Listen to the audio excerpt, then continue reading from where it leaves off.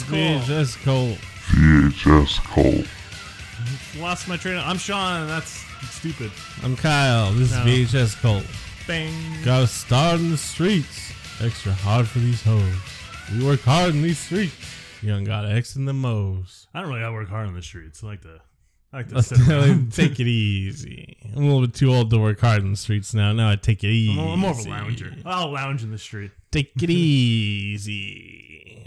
What's the big news this week? What's the scoop? What's the rumpus? A lot of shit with Trump, but we're gonna fight about Bernie and Warren instead of trying to attack Biden or anything. Biden's a wiener. He'll kill himself anyways. He'll actually, I saw in his New York Times interview, he says, I ain't dead yet, I can't die. So have you read those? Cool. I think the interviews come out tonight, but have you actually read the transcripts? Some of them are weird. He Crazy comes off shit. fucking insane in some of those questions. I think it's because he is insane. I don't know if he's insane. I think he might just be, getting old. Losing it a bit. But, Trump's losing it a lot, so I guess we could do worse. That's what I keep telling myself. I think it'd be cool to have those two idiots debate, to be honest. They'll just say the craziest shit to each other. It's gonna turn now listen here, Buster, let me tell you, you gotta think about, alright, so Corn Pop, and we came breezing through town, and I said to the guy, you can't one at a time, alright? This is 2 times, alright? And then, so that's what you get, Jack. It was bam bam. Fucking Biden. It's just like free association beat poetry. Other good stuff. Cyberpunk 2077 has been delayed. I'm not gonna. I probably will play it, I guess. But I haven't played any of the Witcher games either. Yeah.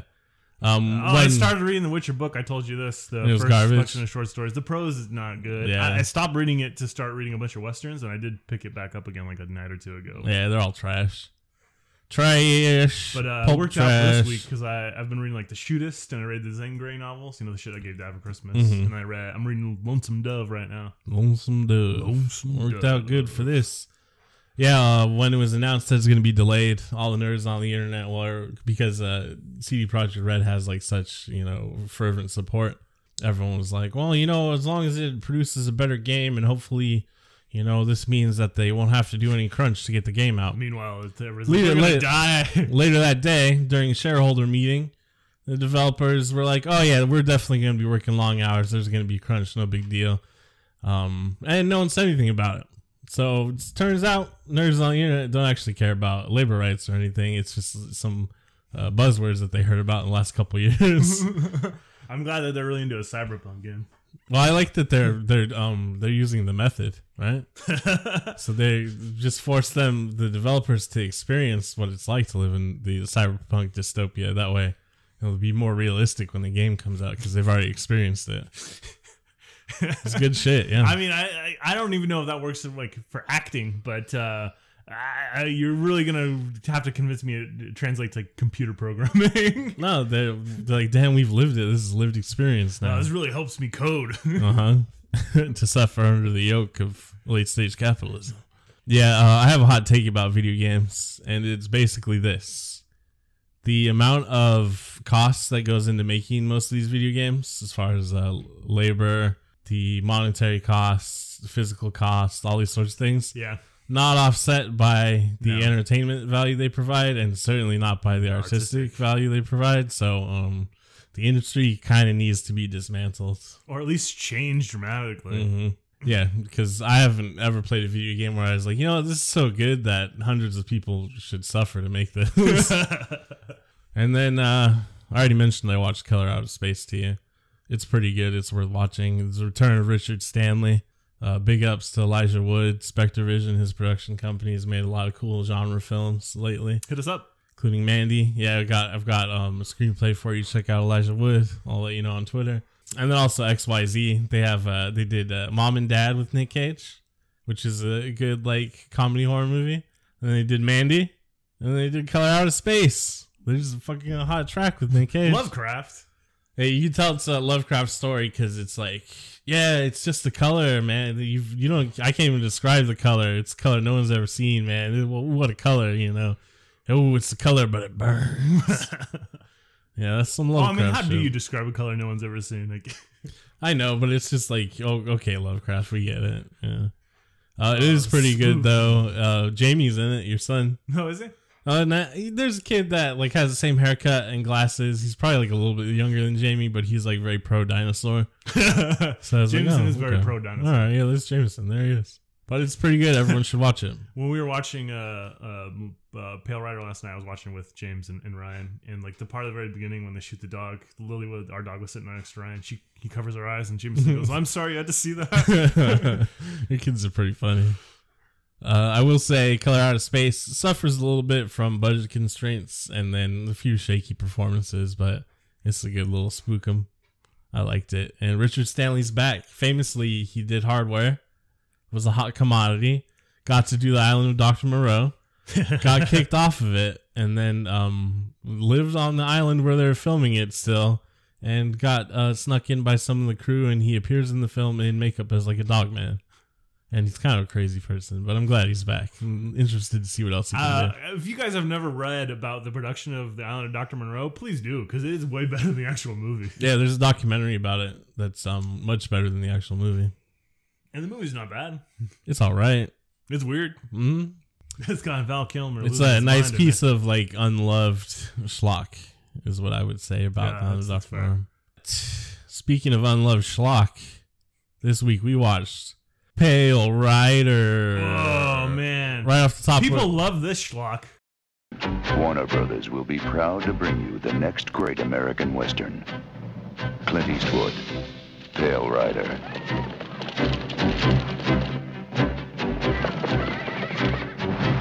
They came out of the mountains to ravage and rape a small mining village. Suddenly, a stranger appeared, and hell followed with him.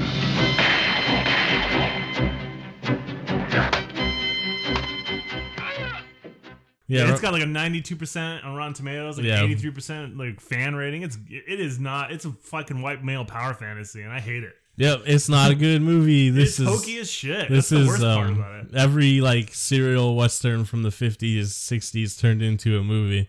Man comes to town. Oh, there's an evil guy. Oh, man come. He protect. He do evil. He prevent evil. Oh, okay. He sleep with a lady. Yeah, he sleep with 15-year-old girl. No, he didn't sleep with her. He just. I know, but she wanted him bad. She was thirsty for the preacher, which fits in really well with what we're gonna actually talk about today. Oh, okay. I wasn't prepared for this. Today we will be dragging Clint Eastwood. Oh, okay, fair. I was prepared for this. We're gonna talk mad shit about Clint Eastwood today. You can literally see the Clint Eastwood direct this movie. He wrote it too, right? He didn't write it exactly. But I'm sure he took a pass. Here's how Clint Eastwood movies work.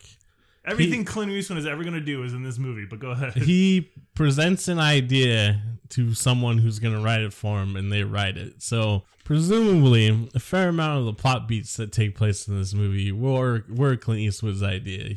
He just basically didn't actually put in any of the work to write the screenplay. And that is every Clint Eastwood movie. He's like, well, I got an idea for, a 15-year-old girl that's going to love me a lot. That's somewhere between Clint Eastwood and Reagan. They're basically the same person. Oh, hey, it's me out there. I was in a movie with a monkey. Oh. So was Clint Eastwood. Yeah, he was. All right, Clint Eastwood. He will be 90s years old in May. So that's pretty cool for him, huh? Holy shit. Eastwood's big screen breakthrough came as the man with no name in the Sergio Leone trilogy. I'm the man with no name. Zap Brannigan. Sergio Leone's cowboy movies, the man with no name trilogy, Once Upon a Time in the West, I'm Gonna Get You Sucker. Not I'm Gonna Get You Sucker. The Good, the Bad, and the Ugly. It's Duck You Sucker. There it is. Duck You Sucker. His films also follow similar tropes where it is basically just like, hey, man with no name blows into town. He's a stalwart figure. Yeah, but the difference is soundtrack's really good, directing's really good, cinematography's really good. Even with the overdubbing, the acting is really good. They're just fine pieces of film. Clint Eastwood, his most, according to him, is most inspired by Sergio Leone. And he basically does make Sergio Leone films, just not as well. Not even close. But these films, the Man with No Name trilogy, Fistful of Dollars for a few dollars more, and The Good and Bad and the Ugly, Shown exclusively in Italy during their respective copyright years, and finally making it to American distribution in 1967. And because of the success of the final film, The Good and Bad, the Ugly, Eastwood rose from undistinguished TV actor to sought-after box office attraction in just a matter of months. At that time, he was 37 years old. So there's still time for us, Kyle. Hell yeah, I'm going to become the next Clint Eastwood at 37. There's a few things that he utilized his career for that I probably will not replicate once I am a star like Clint Eastwood, but we'll be talking about that shortly. This will probably be of interest to you, though, you big old nerd. He was going to play Two-Face in the Batman TV series, but it was canceled before they got to the shooting the episode. You know who played the Penguin? Burgess Meredith, that's right. Oh, really? Yeah.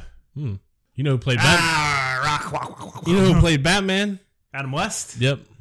He was young Pete's principal in Pete and Pete. They had everybody in that show. So, he's known on set as a director for filming very few takes and having an easy shooting schedule. You can tell. Tim Robbins said when working on Mystic River, Eastwood would usually only ask for one take or two if you were lucky, and that a day of filming would consist of starting no earlier than 9 a.m., and you leave usually after lunch. Damn, I'm going to get on a Clint Eastwood movie. I changed my whole tune about this, man. He's a great man. He once claimed that the trait he most despised in others was racism. Okay.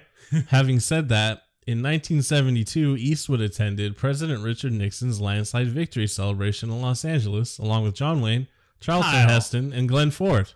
Charlton Heston and Richard Nixon are not racist.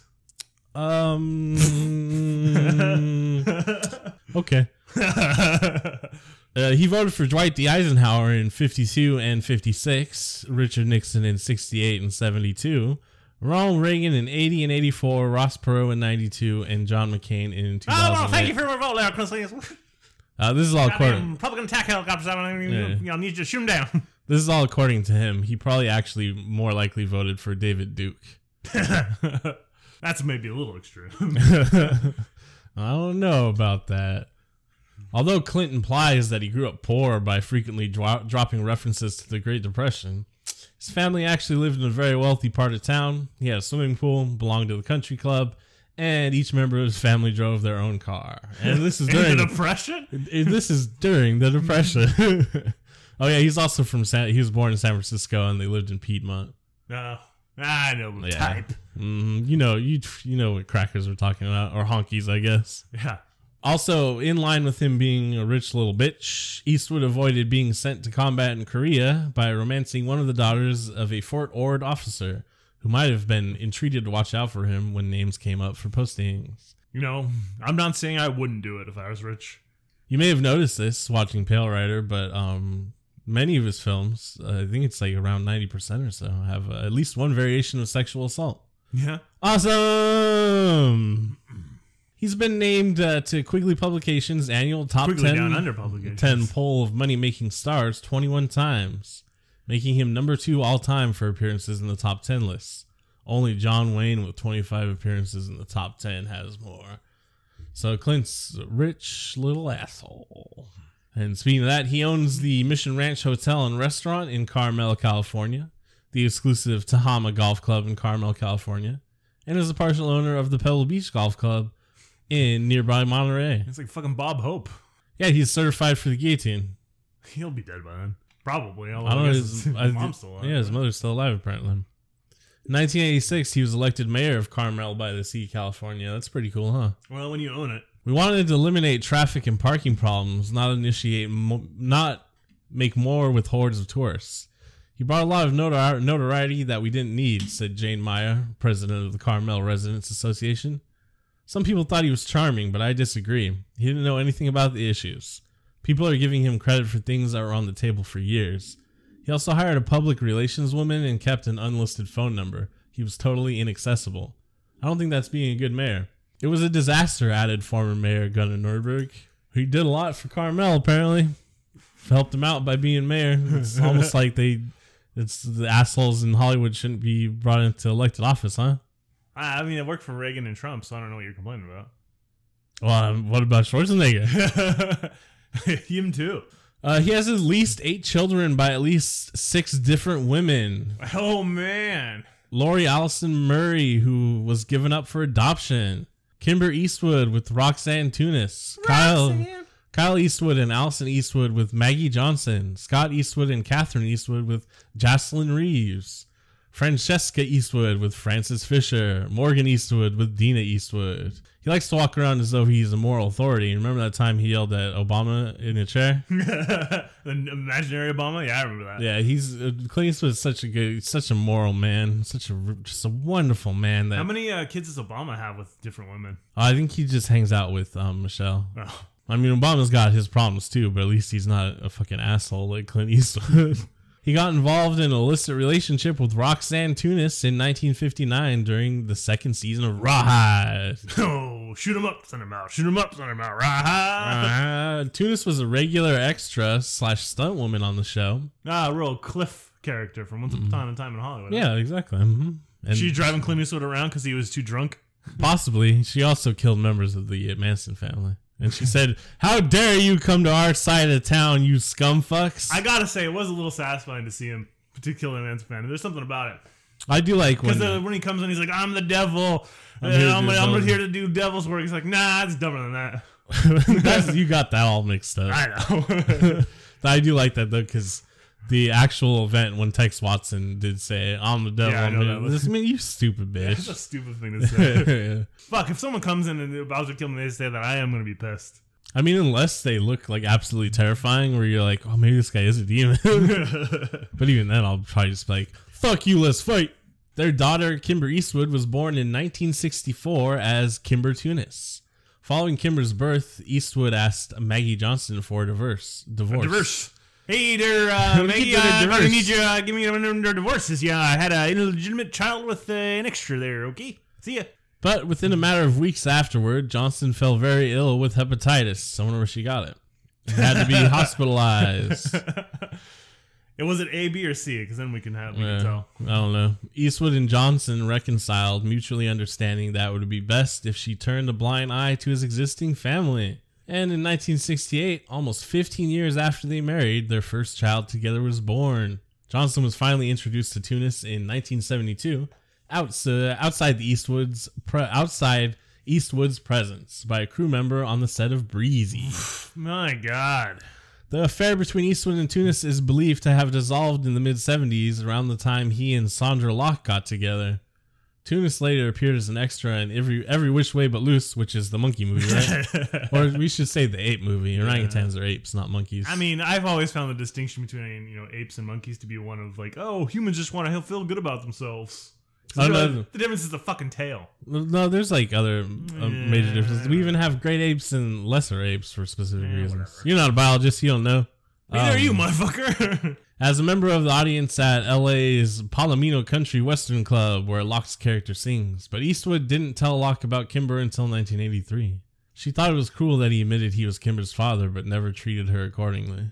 Real Steve Jobs situation. Real stand-up guy. Just like Ronald Reagan and his kids. Yeah, and Ronald Reagan and his rapes.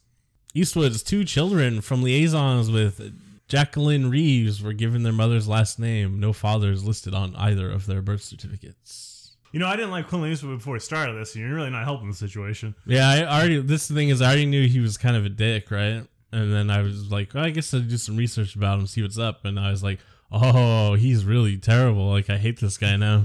He's made more authority. That's the thing is he's made you piece of shit. Like 2. Get off my lawn, you brown sons of bitches. I like him because he's in Sergio Leone movies, and then he's directed like maybe 2 good movies. But other than that, it's like fucking he sucks. And even like the 2 movies he directed like aren't good enough to care. Like fuck Unforgiven. You'll never be forgiven, Clint. Former longtime companion Sandra Locke blasted Eastwood in her autobiography, The Good, the Bad, and the Very Ugly, A Hollywood Journey. Oh, wow. Yeah. Locke described Eastwood as a monster who thought nothing of destroying anything inconvenient to him and likened the actor to O.J. Simpson. Oof. Wow. That's bad news. You don't want to be like the Juice. Not in this day and age. Unless it's about like your running back career. Or how funny you were in Naked Gun. I'm like, ugh. Others who knew Clint said that I had been far too kind to him, she said of this evisceration.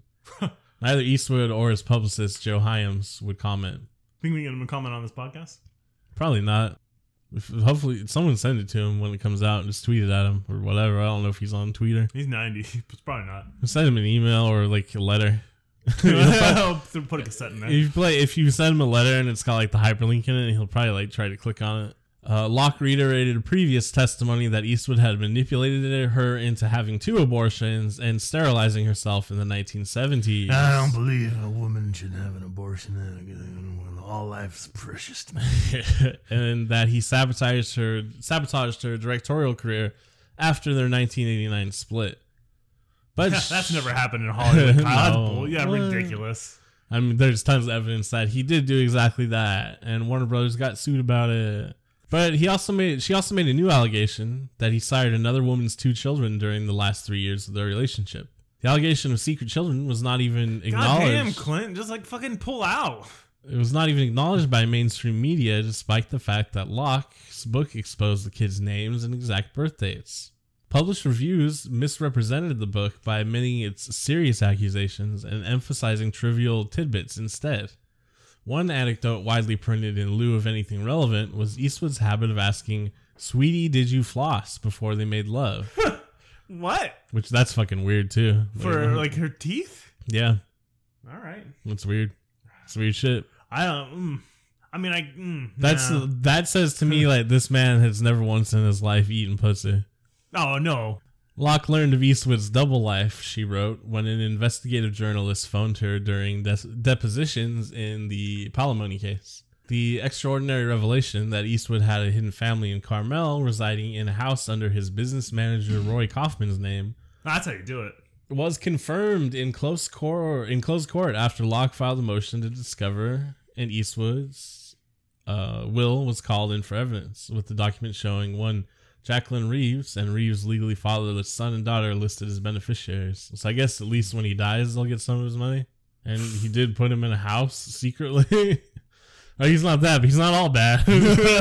he takes care of the illegitimate children he sired on a woman. Yeah. outside of his marriage. Yeah. All right, that's moral authority. That's right. Ex-wife Dina Ruiz. This is a hit piece on Clint Eastwood. Yep, is a former local television news anchor, reporter from Salinas, California. They met when she was assigned to interview him for KSBW TV in April 1993. The pair didn't start dating right away since Clint was expecting a baby with Frances Fisher. I mean, as he would, right? Yeah, I know. You know what I mean? We'll keep this on the down low for now. We'll just be fuck buddies, okay? Nothing serious. Yeah. In February 1995, Clint made his first public appearance with Dina at a golf tournament without ever announcing that he and Frances had broken up. Wah, wah. Did she know? Probably not. He was, bitch, get in the bathroom and floss your teeth. I'm out of here. Apparently, he's super passive aggressive. And just will like stop talking or leave the room. He just seems like a little bitch, you know what I mean? He's 35 years older than Dina Eastwood. Yeah, I mean, whatever. Dina's, at this point, real shock. Dina's parents were 19 and 21 when she was born, which makes Clint 16 years older than his former mother-in-law and 14 years older than his former father-in-law. Ugh. Yay! Age is just a number, all right? Yeah, that's made that song, that concept made famous by the song written by R. Kelly specifically about Aaliyah when she was like 14, right? So he's in good company. Notable women Eastwood had affairs with include actresses Mamie Van Doren, Inger Stevens, Jean Seberg, Joanne Harris, Jamie Rose, Rebecca Pearl, Jill Banner, Catherine Deneuve, and Susan St. James. Competitive swimmer Anita Loos, singer Keely Smith, restaurant critic Gail Green, columnist Bridget Byrne, French model Kathy Regine, WB story analyst Megan Rose, wildlife activist Jane Cameron Agee, excuse me, and former Carmel mayor Jean Grace. What the fuck, Kyle? Generally, however, Eastwood preferred unknown women he would not later accidentally meet. In his early 40s, he'd sometimes pick up young ladies from the Carmel tourist shops for quick intercourse in his truck parked on Dolores Street. Yeah, this guy fucks. Yeah, Clint Eastwood. He doesn't need pussy though, lady. So Yeah, so I mean, how did he know these women? Did he ask these women if they floss? Did he carry around floss with him? Probably. I wonder if he carried around like a little I like to think he carried around a little travel toothbrush, a little floss. He's like, all right, baby, you know what you got to do before you get with the Eastwood, huh? before you ride that Eastwood, you got to go brush and floss. Let's get busy. I like a nice minty, fresh breath around my penis. He said, "I'ma smang it, smash it in, baby." How you like your eggs? Fried up full of lies, yeah. I'ma smang it, girl. After you take a shower, brush your teeth, floss. You need to douche that pussy, please. Yeah, don't make eye contact with me. You're taking your enema. At the 2005 National Board of Review Awards dinner in New York City, Eastwood joked that he would kill filmmaker Michael Moore if Moore ever showed up at his home with the camera. An evident reference to Moore's controversial interview with actor Second Amendment advocate Charlton Heston, who's also a piece of shit, by the way. We could drag his ass too if maybe that'll come up later in another episode. We'll watch Return of the Planet of the Apes or some shit and then we'll bring up Heston. After the crowd laughed, Eastwood said, "I mean it." Publicly, Eastwood has not commented further because he wasn't joking. And to kind of put that in perspective for you, although Eastwood and his films have been associated with violence throughout his career, he claims to personally detest violence. And then killing Michael Moore is not violence. I don't particularly like violence. I will kill Michael Moore. I call it justice. Me personally, I appreciate justified violence, so I will kill Clint Eastwood. And I'm not a hypocrite about it. He had a long-held obsession with New York Times film critic Pauline Kael because she never liked his work. After her review of The Enforcer, which is a terrible film, by the way, Clint asked a psychiatrist to do an analysis of Kael from her reviews of his past work, which he had memorized verbatim. It concluded that... Did you bring in a body language expert, too? He concluded that Kael was actually physically attracted to Clint, and because she couldn't have him, she hated him. How do you fucking tell that from a goddamn movie review? That psychologist should have his license revoked. Therefore, it was some sort of vengeance. This is all according to Clint Eastwood, though. So it kind of sounds like he made it up. He was obsessed with it. I mean, he was, obviously, but did he actually pay a psychologist for this shit? He might have. I mean, he's got money to throw around, and he's a crazy person. He did lifeguard for a summer at the Kennydale Beach in Renton, Washington, 1953. He never had to bring his lunch. He never had to do any of the normal duties like beach cleanup because all the girls would do it for him, according to Penny Wade, chief of budget and personnel for King County Parks. There are stories, Wade added. I'm sure there are. According to Robert Daly, if they ever called a meeting of all the people Clint has screwed over, they'd have to hold it in the LA Coliseum. All right. Yeah, he's also a piece of shit to his co-stars, producers, other directors, writers, people that worked for him, worked around him, all sorts of shit. Yeah, I mean, no surprise there. I mean, you see the way he treated his wives. Mm-hmm. The first incarnation of his publicity advanced the fairy tale that Clint was a star on the high school basketball team. And this became an established nugget of his life, carried down in permutations through the years in articles and his book. But Eastwood on Eastwood. It's not true, in case you were wondering. I wasn't. Oh. I just assumed it wasn't. I assumed it was like a Vanilla Ice thing. Oh, yeah, I was a motocross champion when I was a teenager. Yeah, I fucking ruled at basketball. But for some reason, in Rolling Stone magazine, he told them in 1985, I didn't really get involved in team sports because we moved so much. So he's not even supporting his own lie. And in fact, he gave up that other lie to tell another lie because in actuality, he never moved. He didn't move at all between the ages of 10 and 19. He's just a fucking scrub. Sports aren't that important, being athletic or whatever, but since he hedged his whole career on being such a manly, masculine man and the only imperfections I have are my wide hips and my chipped tooth, and I'm a basketball star, and blah, blah, blah. Fuck that boy. He's a scrub. He couldn't even dribble the ball. Fuck that dude. I'd dunk on his ass. You can't dunk. Nah, I can jump and hit the rim. That's it. In 1969, he attended a celebration of John Wayne's 40-year career at Paramount Pictures. along with Lee Marvin, Rock Hudson, Fred McMurray, James Stewart, Ernest Borgnine, Michael Caine, and Lawrence Harvey. Michael Caine. And let's hear what the seminal punk band Millions of Dead Cops has to say about John Wayne.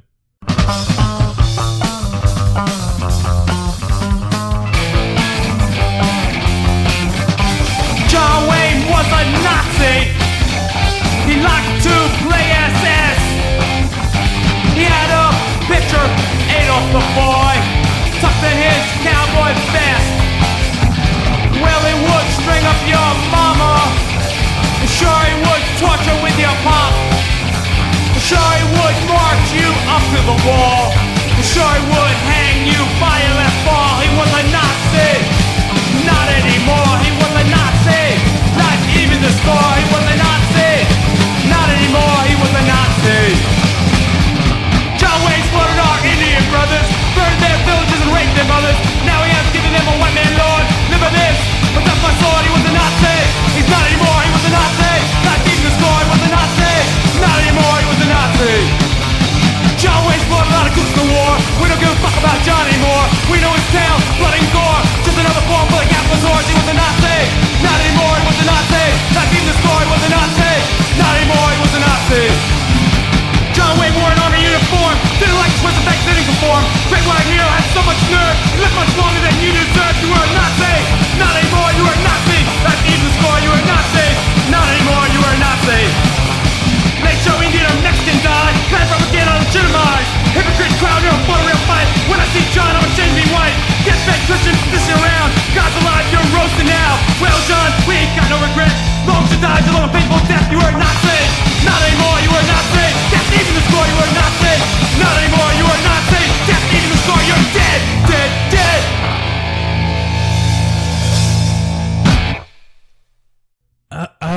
I guess that will do it for us talking shit about Clint for momentarily. I got a few more. I got some tidbits lined up for later. All those ladies and I got a few more little stingers coming at the end, but we'll actually talk about Pale Rider a little bit. So Pale Rider came out in 1985. It's about 2 hours long, which means it's about 40 minutes too long. And the basic synopsis is this: a mysterious preacher, Clint Eastwood, protects a humble prospector village from a greedy mining company trying to encroach on their land.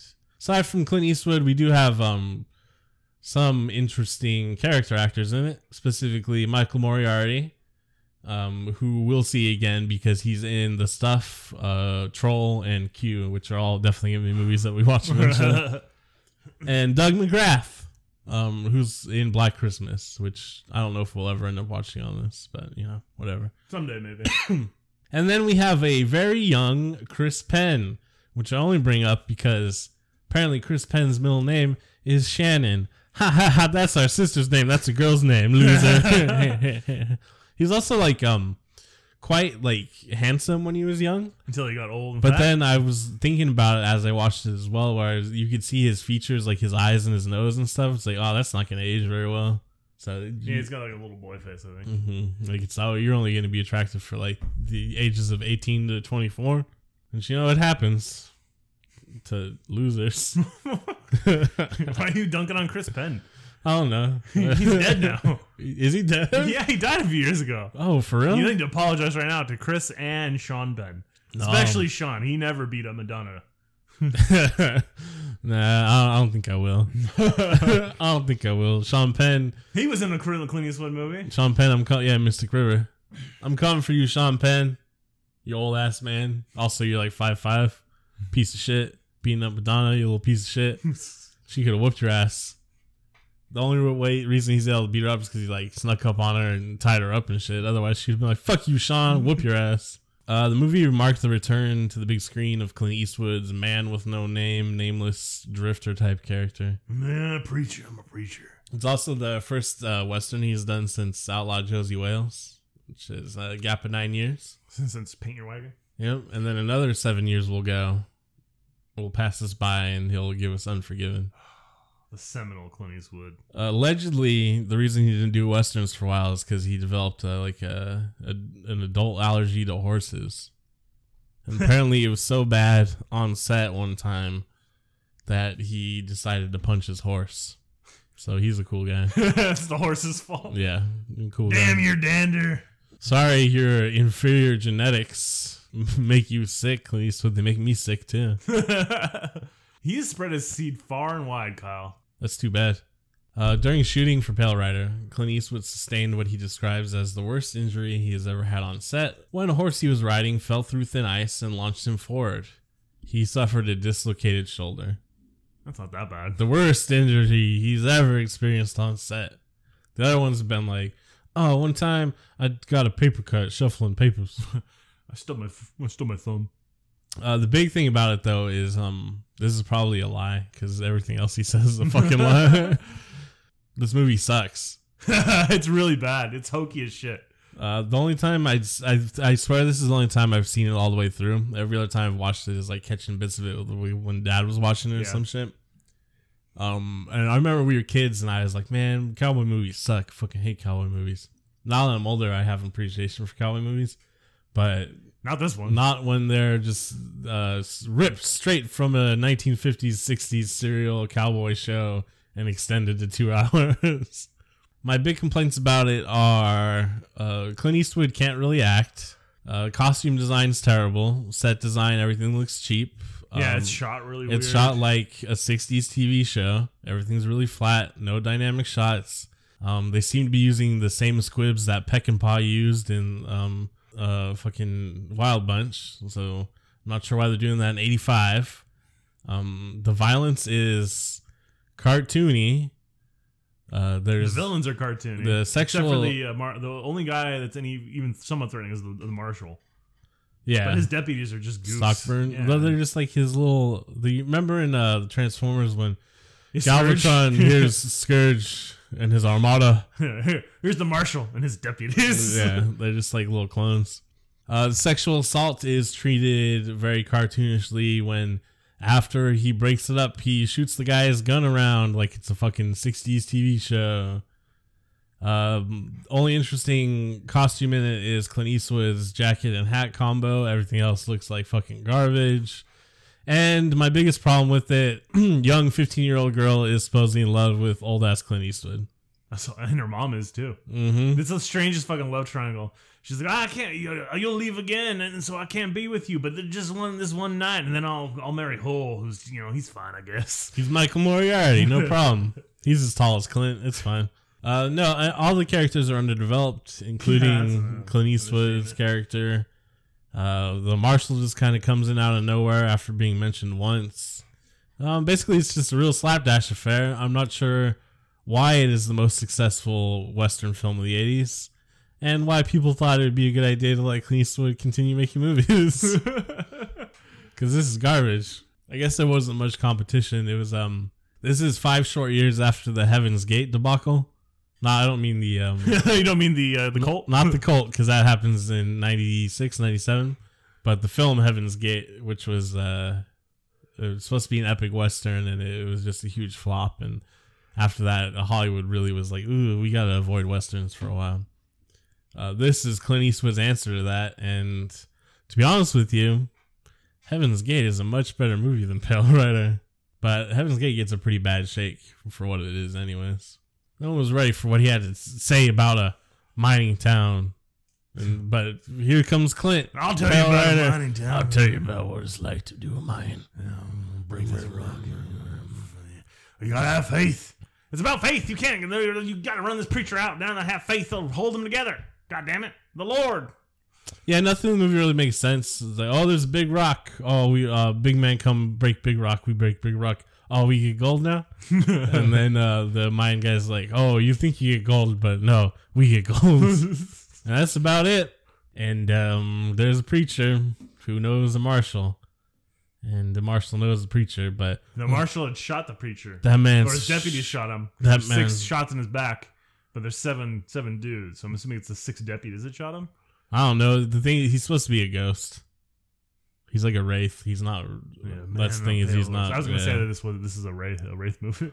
Yeah, that's what they're alluding to is, yeah, he's not a regular man. He's a wraith. He's returning for vengeance on the marshal, I guess.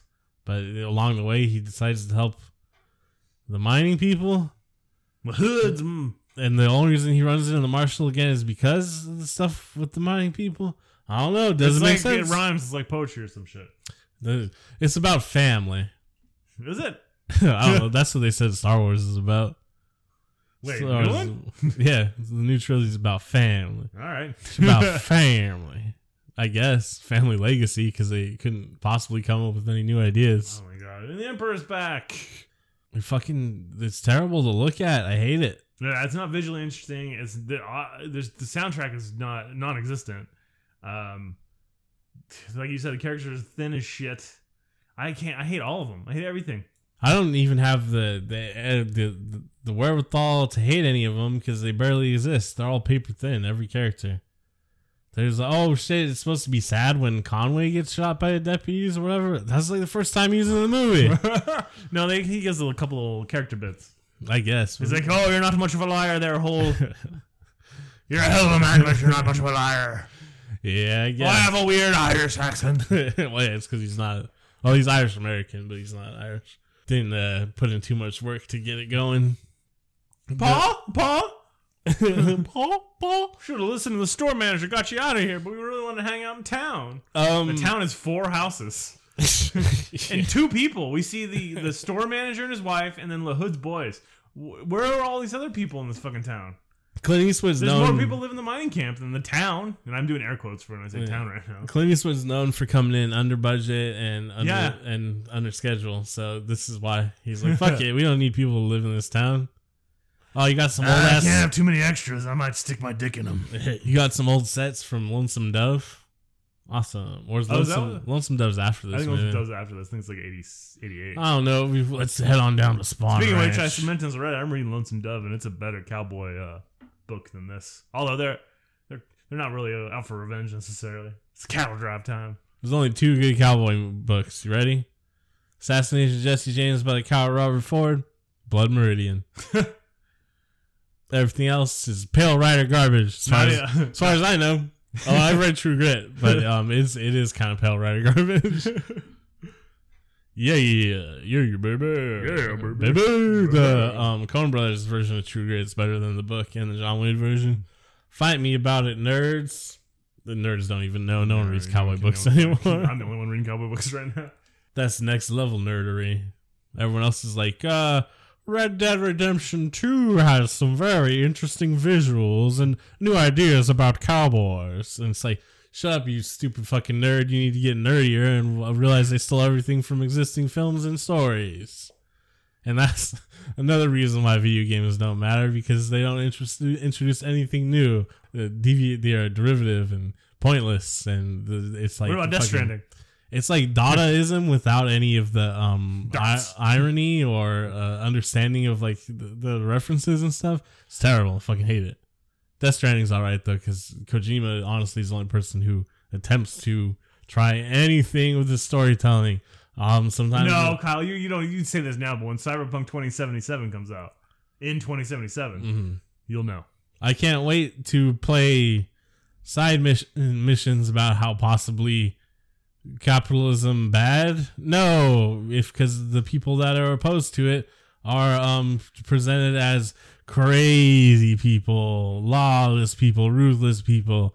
As much as Outer Worlds was lauded for its nuanced take and it's so critical of capitalism.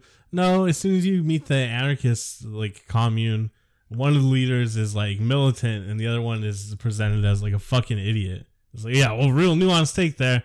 Anarchism only works with like fucking losers, huh? Yeah. No, I just don't expect like 20 to 50-year-old white dudes who have spent their whole lives playing video games and making video games to like have a nuanced take about any like philosophical concept or anything. Kojima being the outlier because he just wanted to make films anyways. Yeah, I don't know why anyone thinks CD Projekt Red is going to somehow have an interesting critique or take on how cyberpunk applies to the current dystopia we live in or any of the broader political ideas. It's just going to be fucking delivery missions for people that have cybernetic implants and shit. I think What's it's the that. logic between cybernetic enhancements not making you human? Is it brain implants or was it? Just, I've never played. Yeah, I don't know. Like It's really arbitrary in the game because it's just the game mechanic. You know. What yeah, I mean? but I don't It know. doesn't Like make that's my problem. Like I don't know, tabletops. You can just discard the mechanics that are arbitrary. You know what I mean? Well, that's the same problem that video games suffer from, right? Is they have to make the But the tabletop is like a more like a collaborative storytelling in my mind, not necessarily a game on its face. I mean, it's game as well, but stuff that doesn't make sense to the story, I would just fucking discard. Yeah, you can't do that with video games. I'm just saying this as another complaint about video games is they introduce mechanics just because they think the mechanic itself is interesting, and they have to try to lampshade it into the narrative where it doesn't actually make sense, and you just have to deal with it. Basically, what I'm saying is, the best. We're not sending our best to make video games. The problem is, and maybe it'll change in the future now that there's more. There is broader acceptance of video games, and there is more diversity moving into like the development of video games. So maybe it will be better in the future. But everyone I know personally who's gotten into the video game industry, people that are really into video games, blah blah blah blah, they're fucking boring nerds. So I don't expect them to produce anything interesting as far as narrative or pushing the art form further. And that's why everything now is instead of like titties and violence, it's like what would it be like to be a dad? Because they can't see anything out of their narrow vision of like their own personal existence, and they're all fucking boring people. So you get fucking boring derivative stories. Kind of like Pale Rider. Bringing it all back. And that's why I hate Clint Eastwood and all his vassals who went on to produce video games. This is one of those movies where I'm watching it and I'm like, oh, these are the kind of movies that like the alt-right watches. It's got to be, right? Because this is our very first episode when the most explicit example is Death Wish, right? Where it's like, oh, finally a strong white man's rising up against the crime of the streets, the goddamn urban coastal cities with their crime and their degeneracy, and one man with a gun will solve it all. This is basically the same thing, right? 110%. Except for there's a bit of class struggle in this, right? Because they're standing up to the big mining operation, but that's not explored at all. It's just like, these are good people because Clinton says so, and these people working at the mine are bad people. They're all rapists. Except for Lurch. Yeah, no. But then, luckily, a little cartoon gun stuff happens before Lurch can do anything. That would have been a perfect scene to introduce justified violence. But no, it's got to be cartoon and safe. They should have just had Lurch beat Chris Penn to death. But no, he's got to do gun tricks. So they got to be like, oh, guess what? The preacher's a gunslinger. You didn't guess that before, huh? Never could have told you that. Nuh-uh. Wow. Yes, I fucking hate this movie. Yeah, I was not enjoying it at all. I was really excited because, like I said, I was reading cowboy movies or books, so I was kind of ready to see a western. I'll have to watch something else after this. Well, I kind of knew it was gonna be bad because of what I'd seen of it before, and then also there was a huge drought of westerns in the 80s because no one was interested, and it was like, well, Clint Eastwood made one that did all right, so it's probably terrible because he mentioned earlier that he does everything in one take. That's why all of his movies seem corny and like terrible. Because they're actually just fucking getting used to their lines. Yeah. Fucking American Sniper. His movies are so fucking cheesy. I'm like afraid to go back and revisit Unforgiven now. Since I haven't seen it since I was like 16. Yeah, I'm pretty sure I won't like it anymore. One final thought, a little story I want to bring up about Mr. Clint Eastwood. And it goes like this. One afternoon in the early 1970s. So Eastwood would have been about 60 now. No, so he's born in 1930. So he's coming up on 40, I guess. Yeah. Eastwood and his friend Paul E. Lipman were walking around San Francisco. A random woman on the street, who happened to be of short stature, just his type, sniffed, "Oh, you're Clint Eastwood. I hear you're a bum lay." Bum bum bum. Clint was very stunned and a total loss for words. He stretched his neck muscles mightily. Oh, I should point out this comes from the only approved biography of Clint Eastwood that was written by like one of his best friends, and it's like super like, oh, here's some. It's like masturbating over Clint Eastwood, stroking his dick the entire time. Yeah, stretched his neck muscles mightily, as he always did when stuck for a quick response. Sinews throbbing, and then finally managed. Well, where'd you hear that? To which she pertly answered, "Oh, it's all over town." After a few more neck stretches, I guess. So weird. It was your bird. Clint invited her for a drink at some club to discuss the matter. Then spent the night at a Sausalito. Oh, fucking Sausalito. Fucking rich people. At Sausalito's Altamira Hotel, trying to prove otherwise. The next morning, he's been married for 3 years at that point. Oh, he's definitely married and has like a mistress and like a side piece, and this is like the 6th woman he slept with today. All of them were pregnant, and he's having them all have abortions or putting them up for adoption. He would probably just punch some of them in the stomach. Vigorous exercise. Yeah. The next morning, Lippman asked her if she still thought Clint Eastwood was a bum lay, and she held out a flat hand, palm down, and wiggled it as if to say, A ringing endorsement. Mm-hmm. The thing that's interesting about this story, though, now that I read it again, is the next morning, his friend Lippman was just hanging out to ask how it was. He's like, all right, Lippman, I need you to come down to that hotel bar at exactly 9 a.m. when I kick her out. All right. I'm sure he had like a whole gaggle of like hangers on, lesser men that were just sniffing around all the time. Like he had some real Lindsey Grahams. Mm-hmm. Mm-hmm. Oh, Bill, look at you, Clint Eastwood. I bet you gave her the best dick in your life, huh? Oh, boy, Clint. Oh, fellas. Oh, Clint. Oh, buddy, you're so strong. Oh, stretch that neck, Clint. Oh. Not to feed into like regressive anthropology, but like, you know, when you see the troops of chimpanzees and like there's the lead male yeah, and then all the juveniles are always like trying to show off for him. I like orangutans better. That's like the kind of situation I gave him. Obviously, bonobos are the best because they just solve everything by having sex. Now that's the society I want to live in. It seems like it works really well in small societies, but you can't scale that. Why not? Everything we've done to produce a society we have now is just believing in shared myth. We just gotta create other myths for us to believe in. No, I meant like the sex part specifically. It doesn't scale well. You can't have sex with the world. Trying to stop me. That's how we got AIDS. And super like chlamydia and gonorrhea and herpes and... Man, I've been fucking the world and I ain't come yet. Shout out to Weezy. I feel like the world's been fucking me. Well, I guess we'll wrap it up for Pale Rider. This has been fuck Clint Eastwood. Yeah, this podcast is more just about how shitty Clint Eastwood is. Like, fucking... Join us next week when we talk about his other fucking terrible trades. No, we're not watching any more Clint Eastwood. I need a break from this, man. What are we watching next week, though? Next week, I'll tip my hand a little bit and let you all know, usually this part of the year, like the after Christmas but still winter part, is like the most depressing time of the year. Yeah, it's like the hardest for me to get through, so I kind of scheduled out some movies that I already knew I liked and were good, so that I just have a good time watching them and thinking about them. So next week we're going to be watching one of the best horror movies ever made, one of my favorite films of all time. I think it's probably my top 10. It's a little bit cliche, but we're going to watch The Shining. The Shining? The Shining.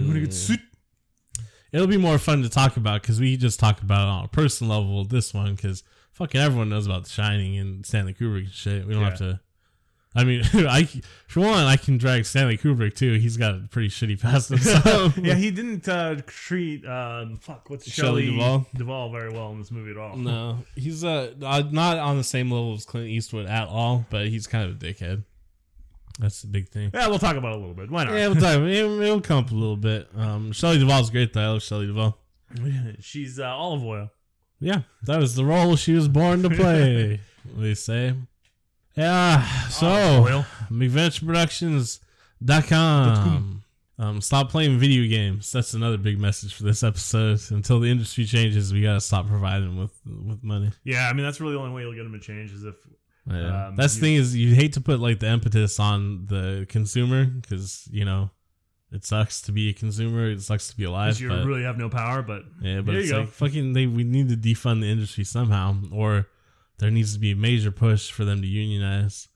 Because the pushback on what I said is, well, the film industry treats its employees terrible too. And it's like, well, at least they're all unionized. Yeah, I mean, And then they're paid better than the fucking video game industry. Oh, absolutely, yeah. It's way different.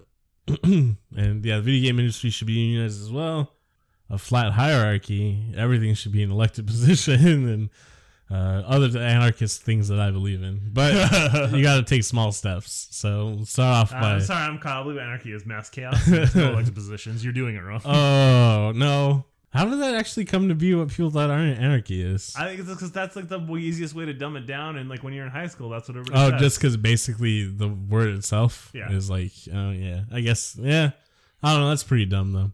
But small steps. First step, everything unionized. After that, everyone gets together and they just smash their problems. And by smash, I mean smang it. Smash it and bang it. How you like your eggs? Fried or food alive. Rihanna's single again. Oh, so yeah, I meant to bring that up. Everyone tell her I said, what's up? We have a good time together. I just want to spend $420 with Rihanna. Throw over my shoulder, take her back to mine. So, but I mean, like the message is there. The feelings are there. I want to put Rihanna in her Conran and eat her butt. She got floss first. Nah, I don't give a fuck. I don't care about that. That's like one time at one of my jobs, I was like, there's this like younger girl that like always was like flirting, but it's like she tried to like talk shit. And she tried to like get me into corners, right? Like verbal corners, I guess. And I don't remember how it came up, but she was like, yeah, you fucking probably like, I've been taking a shower in like 2 days and you probably still eat it. And I was like, yeah, I don't give a fuck about no pee-pee. I'm a dirt person. Don't you know how I live? I haven't showered in 5 days. Oh man, that's some crazy shit. Yeah, tell Rihanna what's up. Go to McVentureProductions.com. Be the first patron and I'll tell you what's up. In your butt. That's right. I'm talking about putting you into her Conran, eating your butt. Same thing. Rihanna, first patron. You're doing the Hurricane Rana wrong because it's the other way. What? No, Hurricane Rana, you're facing front. Yeah, you get the butt that way? You cannot. What the hell are you talking about? You put the legs up? You like chopsticks? You don't really have to like, lean back on that shit. Or have her lean forward. I'm just saying, like, the Hurricane Rana to me is not the best position to eat butt from. It's just like your thighs around someone's head, so it sets you up for the perfect position to eat a pussy and butt. Jeez, that's all it is. God, use your imagination. I am. It's fine for pussy, is what I'm saying. It's not great for butt. I could do it.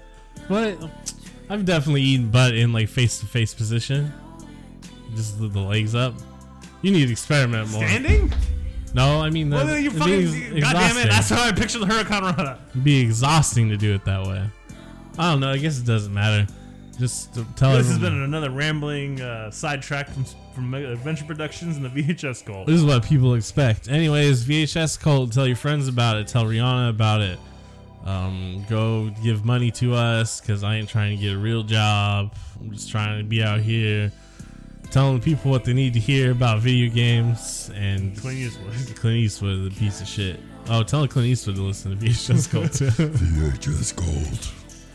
And follow us on Twitter and rate and review or some shit. I don't know. I think it's probably just better to just tell people about the podcast. Like get up on Reddit, go on Twitter, talk about us on Facebook. If you got like one of those like ants that's like all about like, oh, Trump is the best and we need to get rid of these goddamn immigrants and blah, tell them. Our ant? Yeah, I mean, lots of people got ants like that. Just tell her to listen to the podcast. Fucking VHS Cult.